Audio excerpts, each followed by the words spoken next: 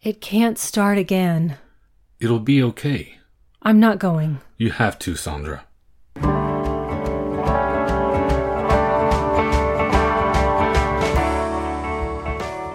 Welcome to the Magic Lantern Podcast, an ongoing informal discussion of the films we love and the things we love about them. I am Erica Long. And I am Colro Lane. Each episode of the Magic Lantern will be devoted to one film that we alternately select, and we will discuss why it is significant to us. We are at episode 63 this time around, which is Erica's choice. Let's find out what Erica has in store.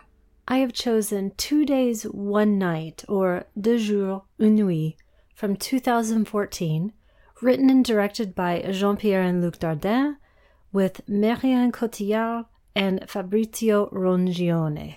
You only chose this one so you could break out the French, didn't you? No. How do you say no?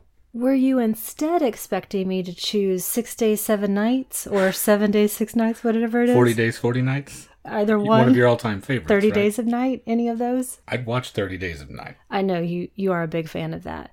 Well, after the thrill ride and chuckle fest that was Wanda, I thought I would follow it up with something equally as lighthearted. November has been a heavy month, as it turns out, right? As we move towards the end of the year, this gets a little bit lighter. It has been a heavy couple of months for me. We've got a lot of difficult world events happening. You don't say. And then October turned out to be, I think, a little bit more difficult on me than I initially thought it was going to be. Just because of the workload we impose on ourselves for that? That plus some of the selections. Some of them ended up kind of hitting close to home. Okay. And instead of making a 180 and really choosing something that might really have lightened the mood, I kept going with, let's just keep hammering on this. And all kidding aside, though, this film is deeply personal to me. I feel very connected to it. It's a difficult world to live in while I'm watching it, but it really speaks to me. It's interesting that you fix on this one so much, and it'll make complete sense once we have this discussion and everybody gets to hear that. But once again, I'm also kind of mad that you beat me to one of my favorites. I think I was the bigger Dardin fan before we got to this one. Because you introduced me to them. But I think that all of my experience with them altogether doesn't add up to how much this one means to you. So I defer to you in this case. Take it away. Now, Sandra is a factory worker who is on leave from her job, and in her absence, her coworkers have been given the option to either take a major bonus or let her keep her job. And she has just one weekend to try to convince them not to take the bonus. Our first image is of Sandra, sleeping what I instantly recognized as the sleep of depression. It's the middle of the day, you have your clothes on, and you're dead to the world. Now I recognize this because this has been something that's been in my life for many years. I think at this point, realistically, 3 decades probably. Really as long as I can remember. Once I hit a certain age, corresponding with kind of late puberty, I started to notice that I seemed to feel and react differently than other people. And when I was in my late teens, it became much more apparent and got worse from there. Now, I've had many, many years in between bouts of depression that were depression-free and really wonderful. And yet, it's like an old friend or an enemy that sometimes chooses to revisit. Is it something that you feel like you always have to be wary of, or are these times in between, are you not thinking about it very much? You know, I think it's gone both ways. I feel like whenever it's come back, I look back on those previous times as I was fooling myself that it would never come back again.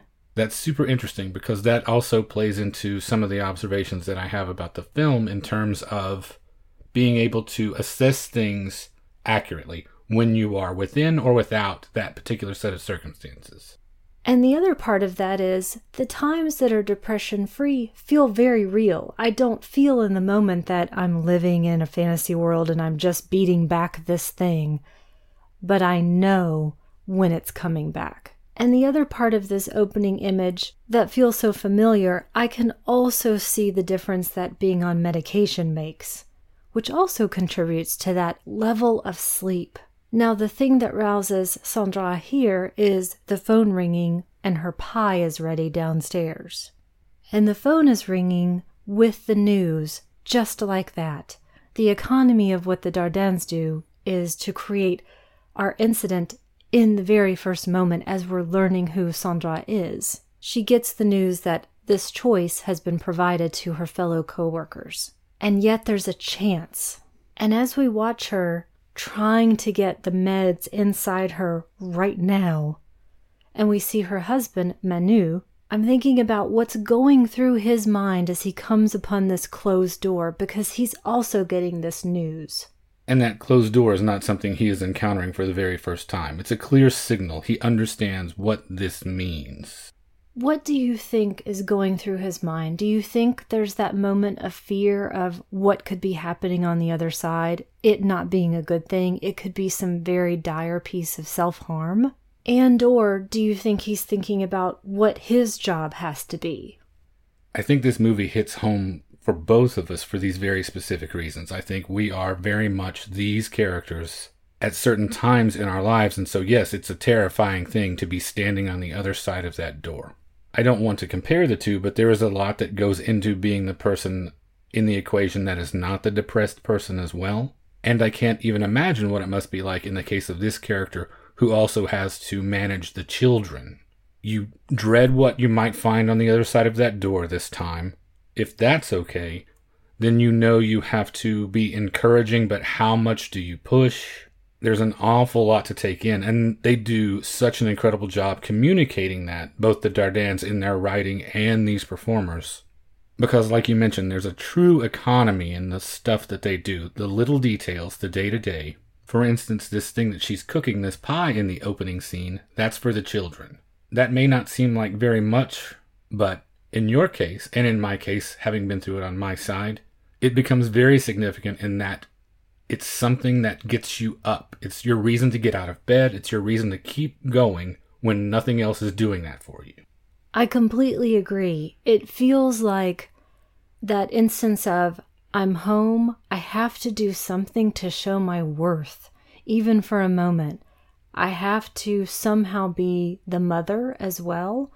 And so this is the thing that I can do, and then mark off my list. And as fluidly as Marion Cotillard can convey all of this, and as much as she is this film, it would be nothing without Fabrizio Rongione's performance and the character of Manu.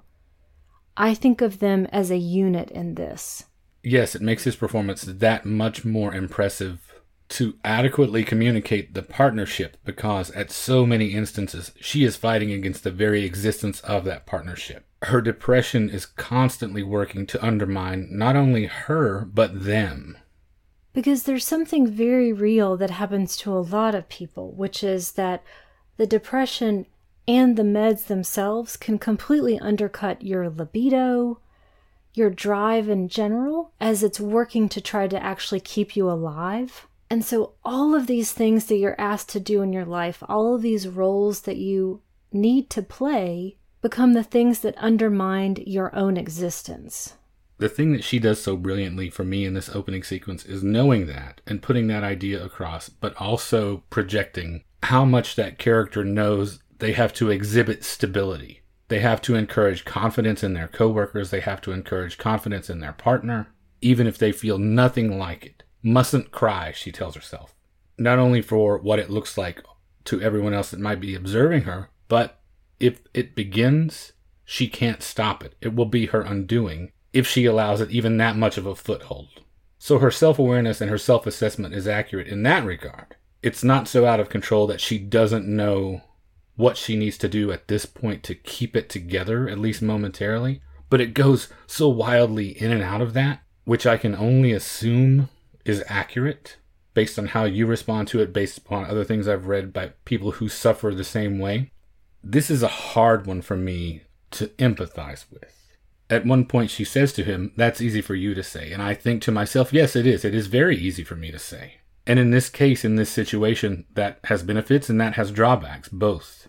The benefit is that it is easy for me to pick up and keep going. and therefore provide the stability you can't provide for yourself in this situation.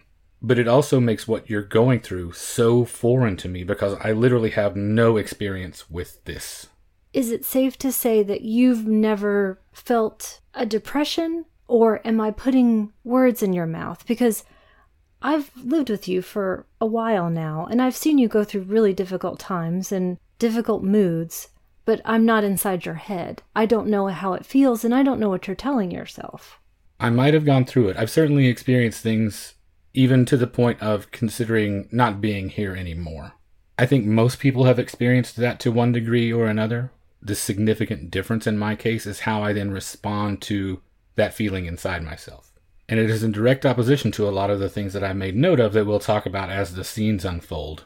The most obvious difference being all of the issues surrounding self-worth, the thing you mentioned.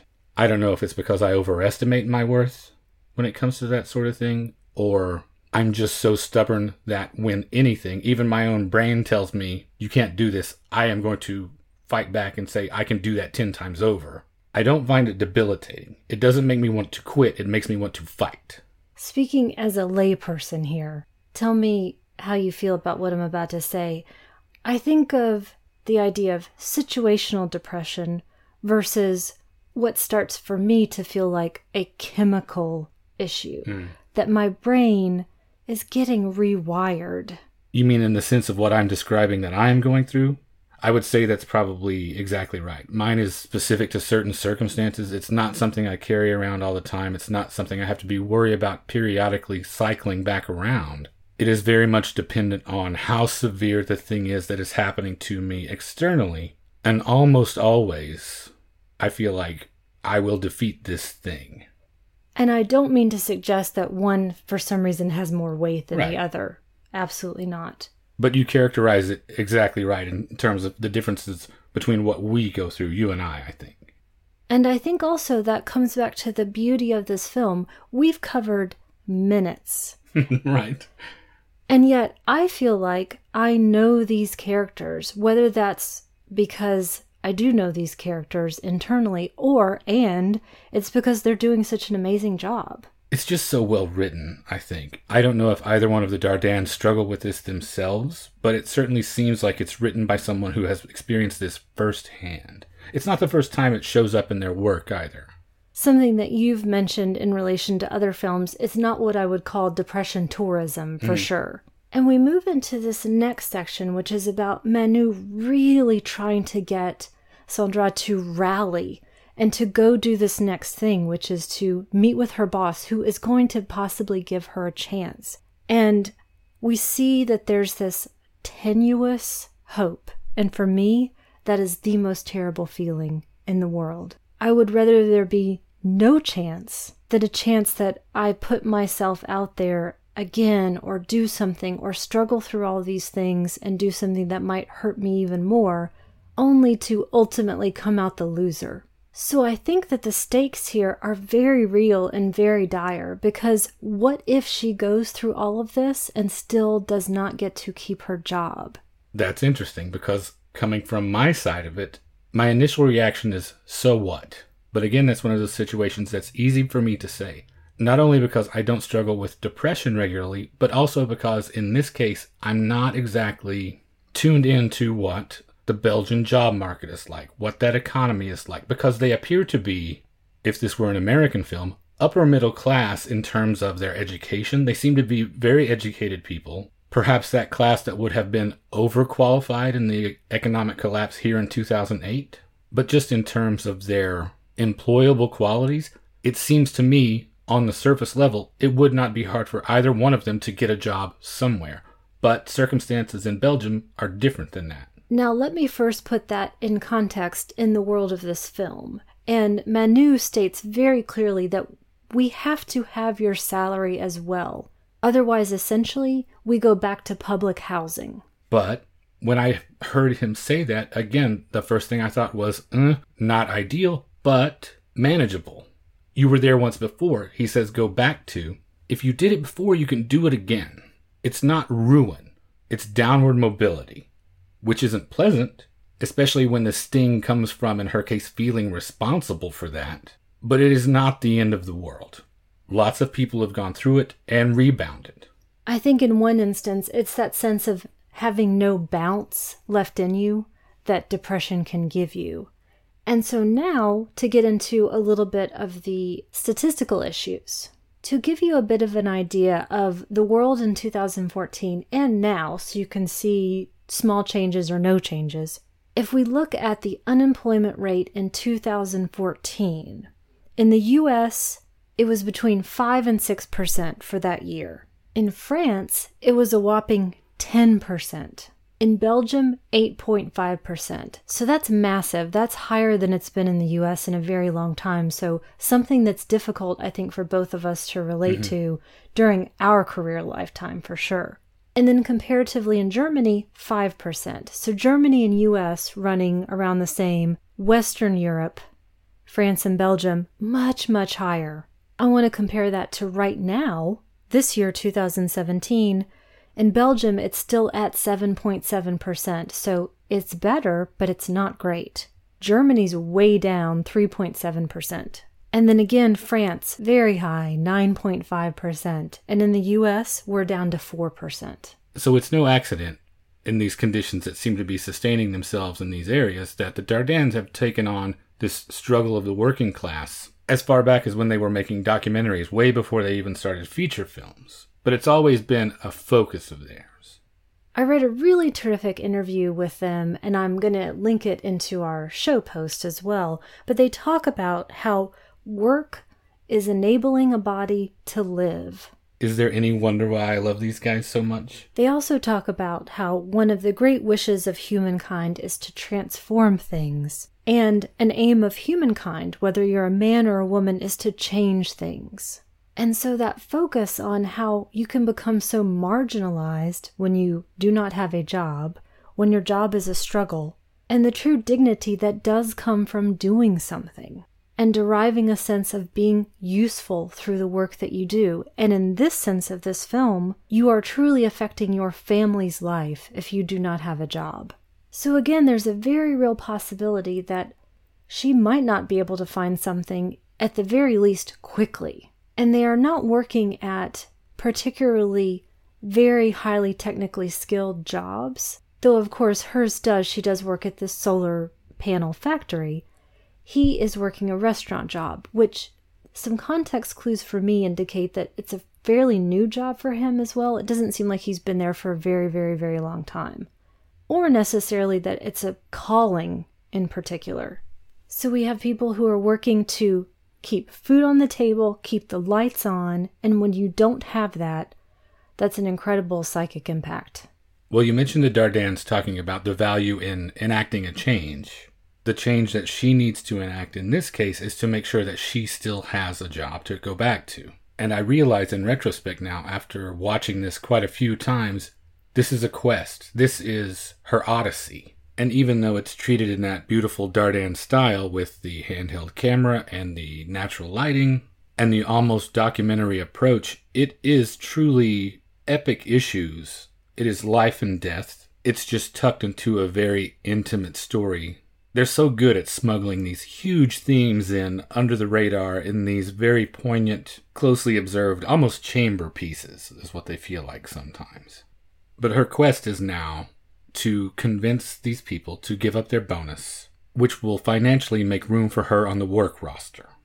And so what we have from here on are the visits that she makes, the range of responses that she receives, and how much each one of those is encouraging or discouraging and why. And it's a terrible bargain that's been put to her by her boss. It is clearly stated, these people get their bonuses or you get your job. We will not do both. And through all of this, we have to watch her wait and listen and take this in and try to breathe. What's most fascinating to me is to watch this evolution during these visits. It starts with, I'm going to just ask the question, not even ask, just sort of restate the problem and wait. I'm not going to beg, and I'm going to try to keep it together while I state this. It then turns into something really fascinating when you see her start to move her body forward even a little bit and get closer. And the question becomes, why is your bonus more important than the money that I would get as well? When she actively starts to put herself in their minds as a human being active in this equation. This was the first major instance that I feel like that I was really aware of the difference in how I would react versus her or you. It starts off sort of easy for her, relatively. She does the first one over the phone, and that one is actually a friend of hers. And so they acquiesce to her, not begging like you said, but they tell her, I'm on your side in this case. The second one is where the difference kicks in, when she has to go see someone in person. It really underlines that everyone has their struggle. Kids' tuition, jobs are scarce, like you mentioned. And that encounter would have been the biggest setback for me. When I have to look someone in the eye and we're on even footing, they make a very logical, reasonable argument for why they can't do this. That to me is much harder than dealing with someone who is angry or dismissive. But in her case, it's harder for her when she's treated like nothing, not when she's treated as an equal like this. She has a harder time with the situations in which she is ignored. It seems like that to her is a direct attack on her worth and value. It's where I diverge from understanding her viewpoint a little bit. For me, it would be much harder to appeal to someone who just reasonably says, we're all sort of dealing with the same struggle, rather than the person who won't even buzz me in to talk to them. I do think that that is cumulative, and I think that we see the change happen. Let me go back a bit. Let's get into some of these if that's okay. So in the first place, she does already have a couple of people on her side, which is very buoying for her. She's got her friend Juliet, who has been trying all the time to get phone numbers for her, addresses. Manu is on her side as well, also doing this. Her kids are even pitching in. I love the Juliet character as well, because much like Manu, the situation is, how much do I push? And in her situation, she's not even got skin in the game exactly, except this is my friend and I love her. How much do you fight for someone who will not fight for themselves? And Juliet is really actively working at this. She's trying to lay the groundwork all over the place and do as much as she can. And so, again, I think about all of these shortcuts that happen, things that we're not told. We're not told how long they've worked together or everybody's backstory, and yet it's conveyed to us.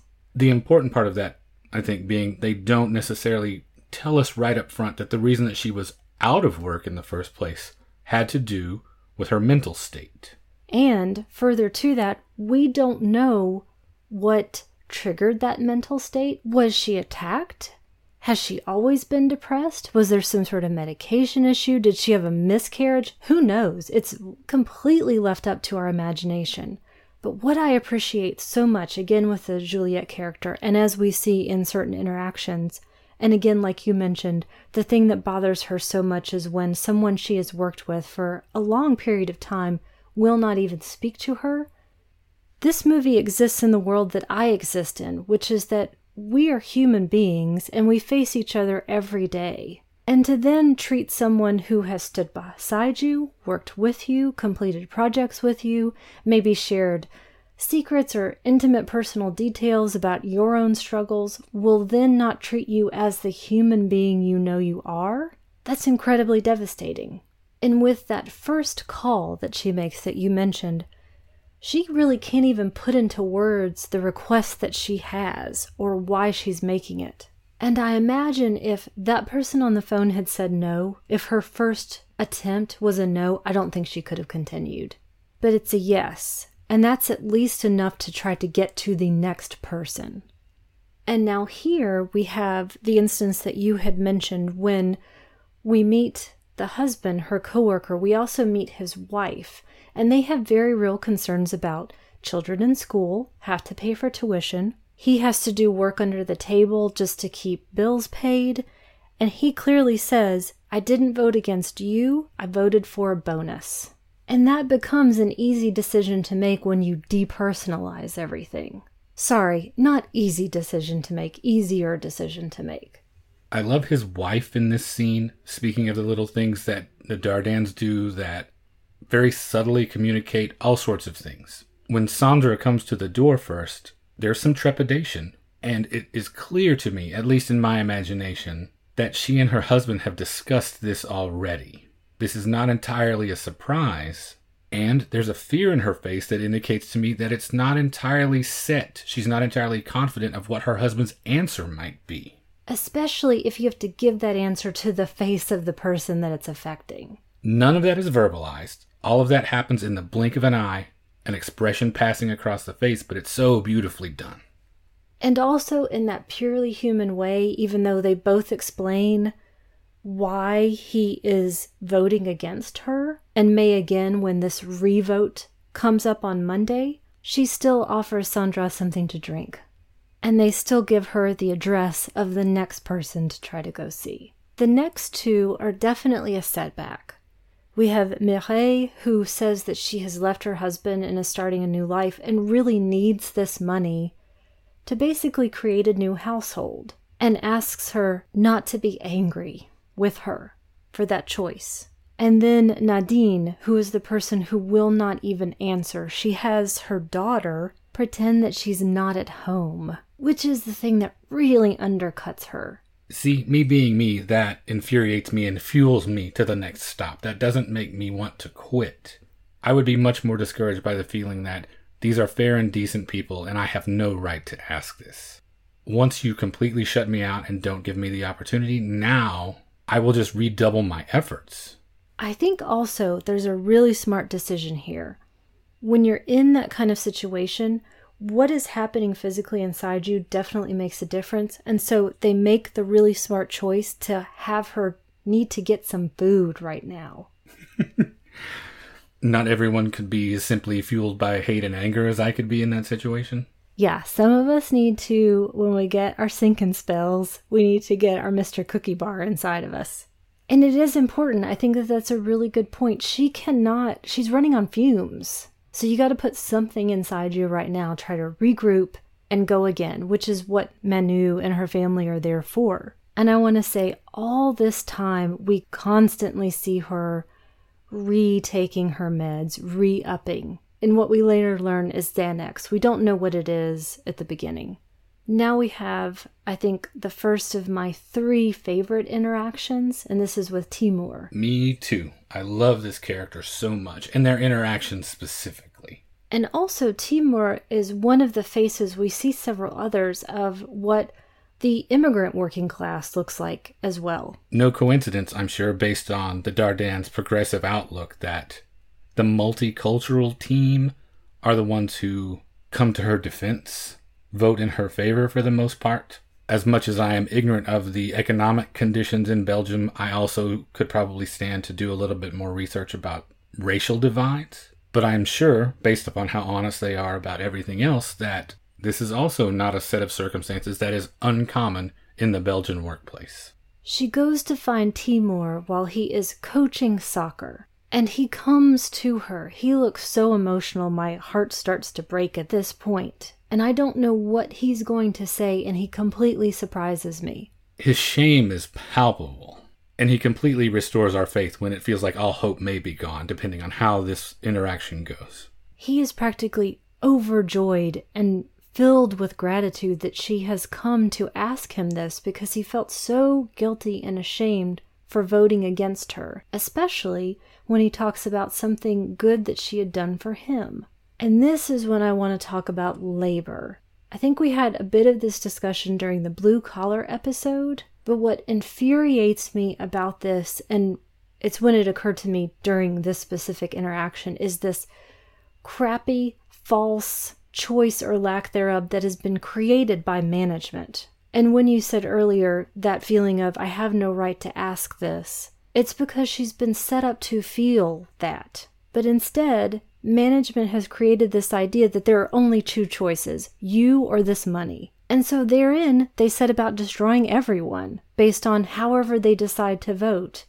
And so just like in Blue Collar, I feel like they pit us against each other. It's my first favorite scene because of the redemption. He gets a chance to put this thing right and repay a kindness that she gave him, who knows how long ago. In addition to being impeccably played, the Dardans are such experts at perfectly casting a film Every one of these interactions is very small. The roles are not huge roles. There's only a handful of lines for each one of these people. But this is the first instance I really get the feeling that it's not overplayed. It's not exaggerated, but he has made the most of this opportunity. In a very small amount of time, he makes a huge impact.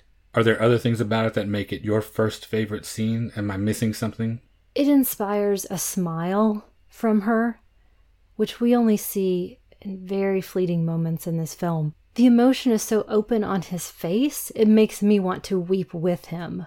And now Timur is going to call Miguel for her as well, which is really kind of him to do. She's next on to Hisham, and I love this moment as well because she first meets his wife because he is working, which his wife can't reveal at the time. There are a number of these interactions that happen through filters at first. She often has to go through a wife, through a daughter, in one case sort of circumnavigate a slightly abusive husband.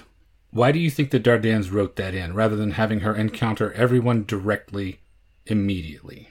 I think there are realities at work here. One with Hisham is that he also has to work under the table. He cannot reveal that he has this second job. And it gives them the opportunity also to show those different family dynamics at a human level.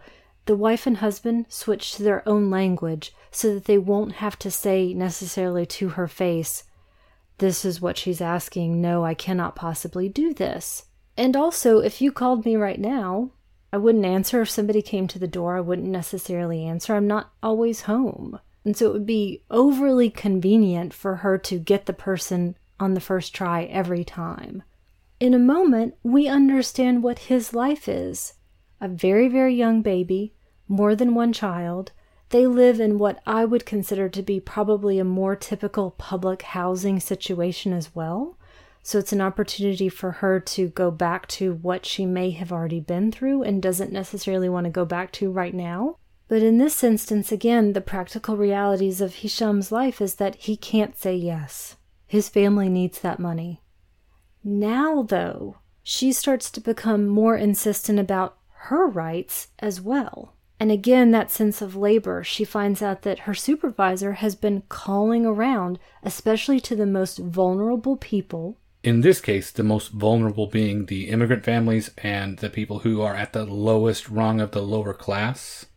And the people with, maybe because of that, have more children, a larger family. They are a little bit older as well, so you have less opportunity to jump to something else. And just because I think also Jean-Marc, the supervisor, has a cruel bent, it wouldn't occur to everybody in that position to call around and try to do this, but he does.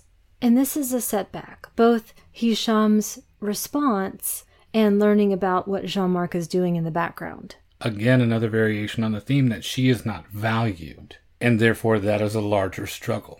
And so it now falls to Manu to instill in her again that that is not correct, that she is valued, that there are people on the team that will fight for her, that she is worthy of love and support, a speech that he's had to give a number of times, I'm sure. So they take a brief ice cream break, and he delivers this pep talk. And again, I'm finding myself struggling as a viewer, generating empathy. It's hard, and sometimes it makes me angry, because I know what he is going through, sitting there doing this. He has to be a cheerleader, and in the case of some of the things that he is saying, I know that he can only half believe it. How do you have faith, as he says that he does, when she talks about how you don't love me, you just pity me? We haven't had sex in 4 months, and he says, but I know we will again, which is indicative of a broader sense of faith. How do you continue to have that faith? Do you just have to tell yourself that? Do you just have to say it until it becomes the truth? Or until it becomes no longer true and you have to say something else? I don't know. That's a question for you. Putting myself in his shoes, I have to remember, right now, her perceptions of all of this cannot necessarily be trusted. And that's with all kinds of things. How her co-workers regard her, how he regards her. She's at a very low ebb. And everything, her interpretation of these things at least, is clouded and poisoned by her depression. In her case, I think it's more to do with saying it until it becomes true, telling everyone that she's better, telling everyone that she's stronger. She knows that's not true, as much of the medication as she's taking, as much as she's wildly fluctuating between this is going great or I want to quit. She knows she is not that much better. She has to project that image, certainly, or there is no point in having these conversations with everyone. But in his case, I said half believe. I think it's more than half. It's enough that he can hang his hopes on it. His perceptions are not skewed by this, and so he has to be strong enough to carry both of them over this spot. And I think he really does believe, when it comes down to it, if I have to choose one or the other, he thinks that it will be better. I think he has faith. It's the difference between being depressed and thinking, I will never feel better again, and having the realization that I've been through difficult times and I got through them, and there is an end in sight. And now next, we have one of the most difficult interactions, the one I was sort of waiting for, because I do feel like I mentioned, management is pitting people against each other, and you're creating a situation that could go into violent territory, and it does. She next goes to Ivan and his son, who both work there with her, and they're working on some cars. And the son is incredibly combative, and it gets violent very quickly. He goes to shove her, to attack her, and instead hits his father, knocking him out for a brief period of time. And if they were both not on her side to begin with, because of this, Ivan says, you can count on me. That is no insignificant thing to side against a family, because these are truly mostly decent people that she is dealing with. Absolutely. And if nothing else, again, they're human beings. They're not extraordinarily terrible or extraordinarily saintly or anything like that. It's just regular people making decisions for their daily lives. After this encounter, this is when I feel like she does start to get a little bit of your anger. She talks about, I feel like hitting them too, and asks the very real question, how will I deal with these people all day if I go back and they don't have their bonus? If this was just a taste of what I might be in for. But again, it is onward. And so next, she's going up this large hill into this area of what I think of as new modern construction. And this is her coworker, Anne, who has just bought this house with her husband. They're putting it together. And she says that basically he won't let her really, in effect, because they need this money for a new patio, a new wall, which sound, among all of these interactions, the most kind of frivolous. But again, she's not talking about buying a tiara for herself. This is, real life. And they've certainly earned it. It's no one's right to ask them not to have a thing that they have put their time in for. So it's a no, but it's a tentative no. And in the meantime, we have one of these instances of only two that I can think of music in the film. The Dardennes typically do not score their films, is that right? Yes, at least not in the sense that you think of a film being scored. It's typically diegetic music. And here, it's the French version of Needles and Pins. It's Petula Clark. And instead of Needles and Pins, it's translated in the French as The Night Never Ends. And now we have another really difficult one. And I was alluding to this one earlier when I see her physically start to change.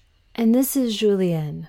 And he's more demanding. He wants to know who else has said yes. This is the first time that she does not give that information. Is that a wise decision on her part, do you feel like? I think so, and I think it's because she can sense that this is different, and I also think that she is starting to stand up for herself. He also tells her, flat out, 16 of us can do this job, so why should you come back? Bam. Right into self-worth. This is the hardest one to deal with, I think. This question that's rooted in, we don't need you. No one needs you. And with that, Sandra goes back to see Anne, and clearly there's an argument taking place. She's still talking to her husband. He physically jerks her back inside. One thing I forgot to mention in their first interaction, when she's having this conversation with Anne the first time, the Dardennes don't do big, splashy, expressive staging a lot of the time. Everything they do is so subtle and clever. The very first interaction she has with Anne, they're standing at the corner of the house, acting as a clear dividing line between the two for one thing, but subtly indicating just how pivotal this interaction is for both of them. Both of them, because of this conversation, are about to turn a significant corner in their lives. And it is a big turning point because we are back home, and The moment that I saw Sandra cleaning up her kids' room, tidying, I knew what was going to happen next. I wondered about that. It took me probably 2 viewings. Since I knew what was coming this time, I got it. In retrospect, I wondered if that was a signal to you and to anyone else who might have had similar struggles. You knew what that was supposed to be. She deflects here. She says, I'm going to go do this other thing. I'm going to pick up food for the kids' picnic tomorrow, which makes you think that she's thinking ahead to the future, but I knew that she was about to commit suicide, or at least try to. Speaking of the things you see in retrospect and the subtle things that the Dardans do, I didn't catch that the first time.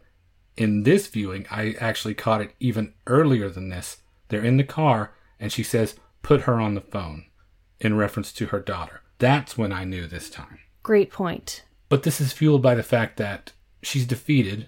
She feels like this is not going to succeed, but even more so, what do you think it was about that confrontation with the husband? The fact that she doesn't want to sow discord.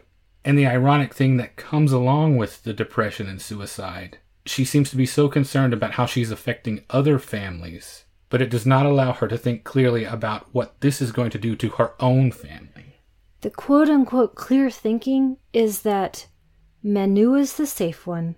He will be able to take care of the kids. They will be better off without me. Always.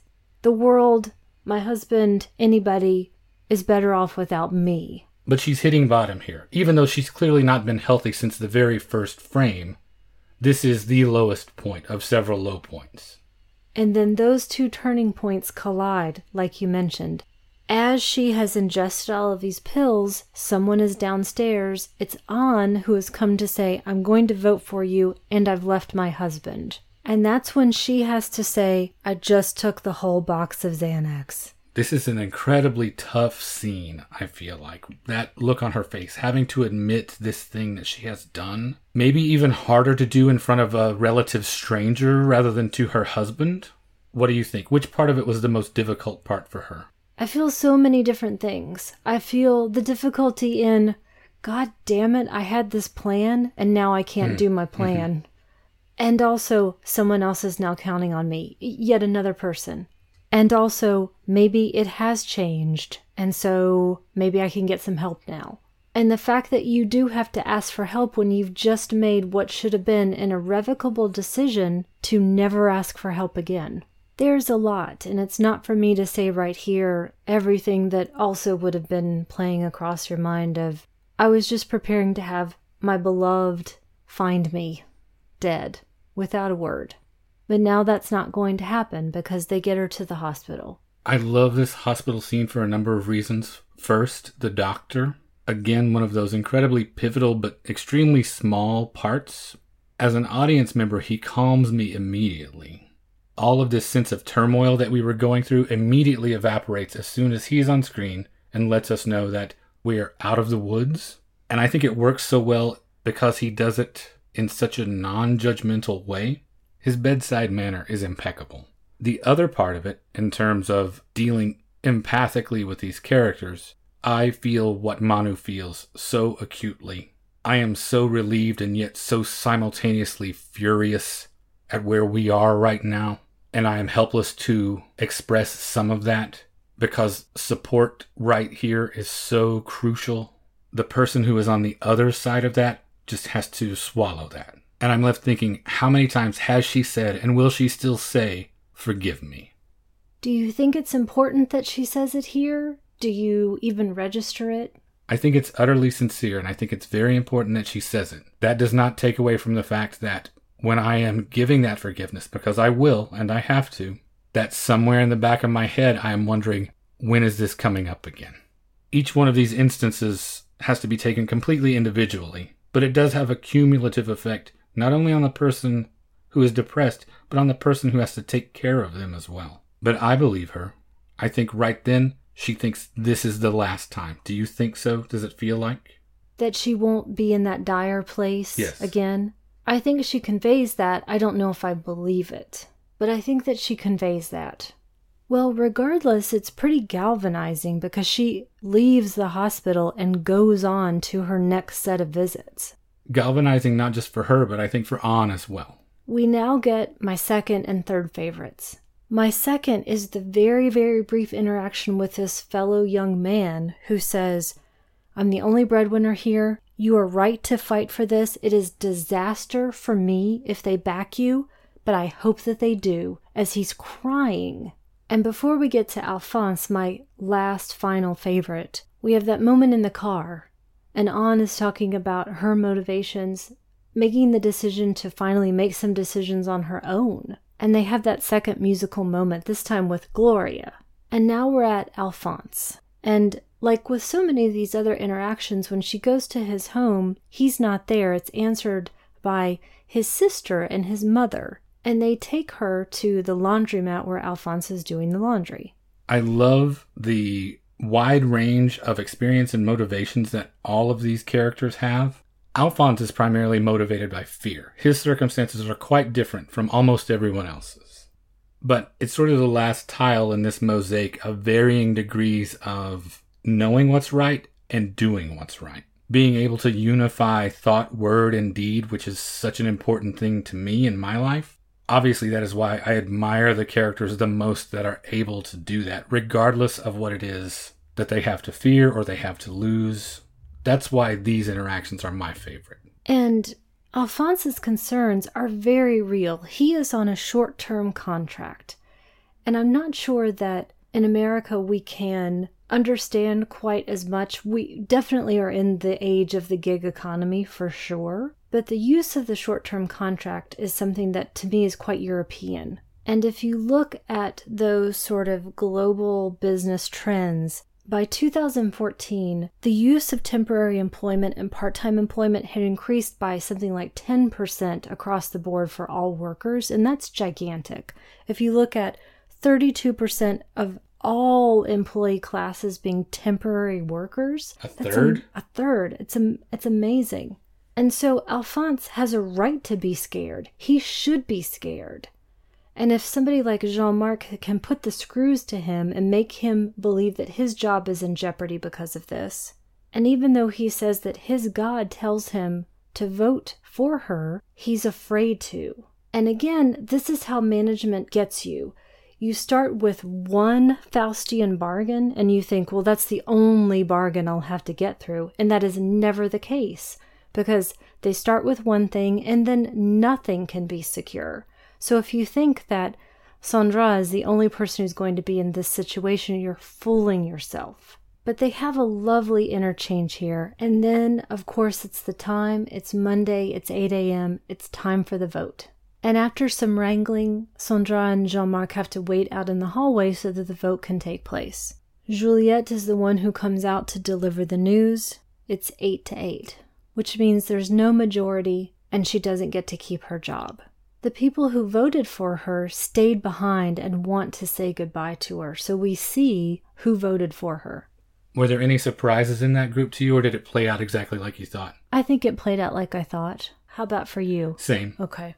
Now, after she thanks everyone and she's in the process of cleaning out her locker, she does get word that her boss would like to see her. And then again, those same shitty bargains.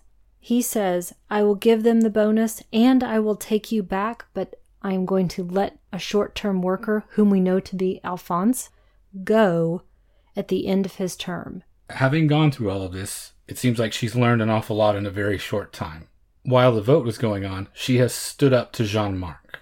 I wonder if that's the very first time she's ever spoken to him that way. I get the impression it probably is. She has been fortified by making it through this process. And now, receiving what she wanted, at least most of what she wanted, she turns it down. She rewards our faith in her, paying back all of the things that everyone did to get her this opportunity again. It's a noble decision.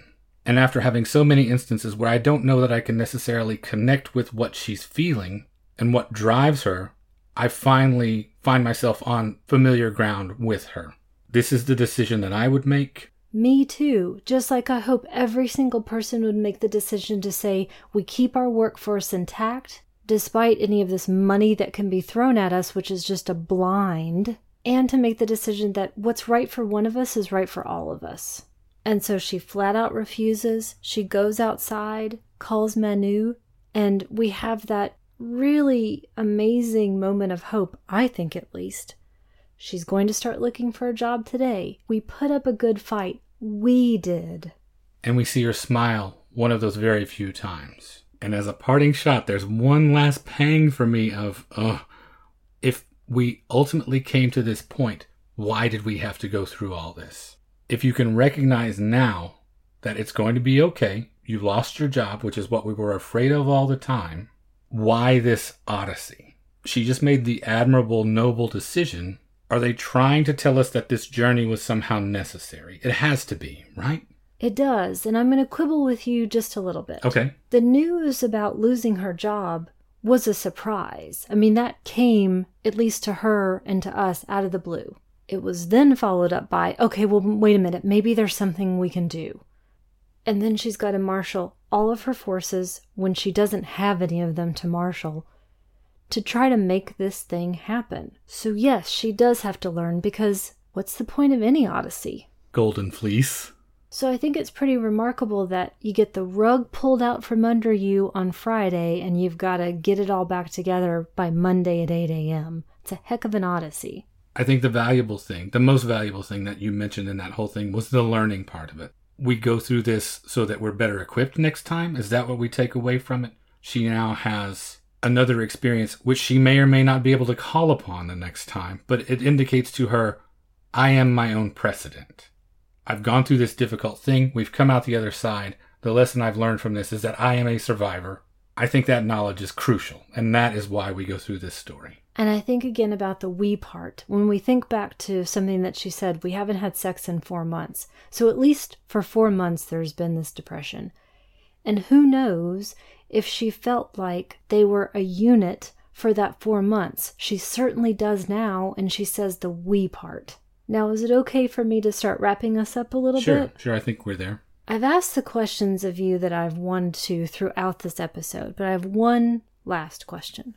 How do you think, or do you think, your view of this film has changed because of me? I feel it significantly more deeply. I've never been in a relationship with a person before that has these struggles. So it hits home to me for sure. Even though I struggle with finding it sometimes, I am definitely much more sympathetic to her than I would have been prior to knowing you. I will admit, though, it's still tough sometimes for me to not think, get on with it. Which I know is not helpful to her, to you, to anyone that finds themselves at one of those very low points. There is no just get on with it. That feels utterly impossible, I know. It's made me more patient, although I don't know that exhibits itself entirely sometimes. It's made a huge difference, and I understand it in a way that I never could have before. Did we adequately cover why you chose it and what it means to you? Hopefully I've blurted out enough about and overshared enough to explain why this touches me so deeply beyond just being a spectacular film that I don't think you also have to have depression or suicidal depression to enjoy. Enjoy being a strange word. Enjoy, yes. Employ there, but I do see what you mean. Okay, then, well, how about recommendations then? I couldn't quite find the right thing, and I'm also not allowed to recommend seasons 1 and 2 of Lady Dynamite. But you're sneaking it in there. I sure am. So I've been trying to find a way to work this film in general, so I thought, why not? Because it does fit in an odd way. I can't wait to see what this is going to be. So from far left field, this is going to be Sweet Charity. Okay. Tie this one together for me. First off, it's from 1969. Directed by Bob Fosse, considered to be, at least by Austin Film Society, a dark musical. It's got Shirley MacLaine, Cheetah Rivera, Paula Kelly, John McMartin, and many other wonderful folks. I mean, I could go on about Stubby Kaye and Sammy Davis Jr. and Ricardo Montalban. I mean, it's got amazing people in it. This was more about watching someone face incredible disappointments and the worst near triumphs. And it also makes me feel better when I don't feel good. You've not seen it yet in its entirety, correct? No, I have not. Though I love Shirley MacLaine, so it's on the list to get to. You're a fan of Bob Fosse as well, right? Oh, definitely. Yeah. Anyone that puts that much of themselves out there, that is that unfiltered in their creativity, I have a soft spot for, no matter how that works itself out. Well, I think this is an interesting spectacle in that way. And it's all about Charity, who is a taxi dancer, who continues to have faith in the human race, despite apparently endless disappointments, to hope that one day she will find love. Spoiler alert, she doesn't. Hence the darkness, hence why I like it so much. And the choreography is beyond belief, as you can imagine. The music is wonderful. Shirley MacLaine is wonderful. Chita Rivera is wonderful. Paula Kelly is wonderful. It's not perfect, but it's dark and incredibly enjoyable. So I don't know that I tied that together, but who cares? So how about you? I'm going to stick with the Dardenne brothers and recommend my favorite film of theirs, Rosetta, from 1999. Even more than The Kid with a Bike? Even more, and I'll tell you why shortly. It's about a 17-year-old girl played by Emily Duquesne who lives in a trailer park with her alcoholic mother, and Rosetta is trying to impose some order on her life through work. You can see immediately why it probably appeals to me. Born and bred in Oklahoma, and I've never had a state motto be more appropriate feeling, I think, than this one.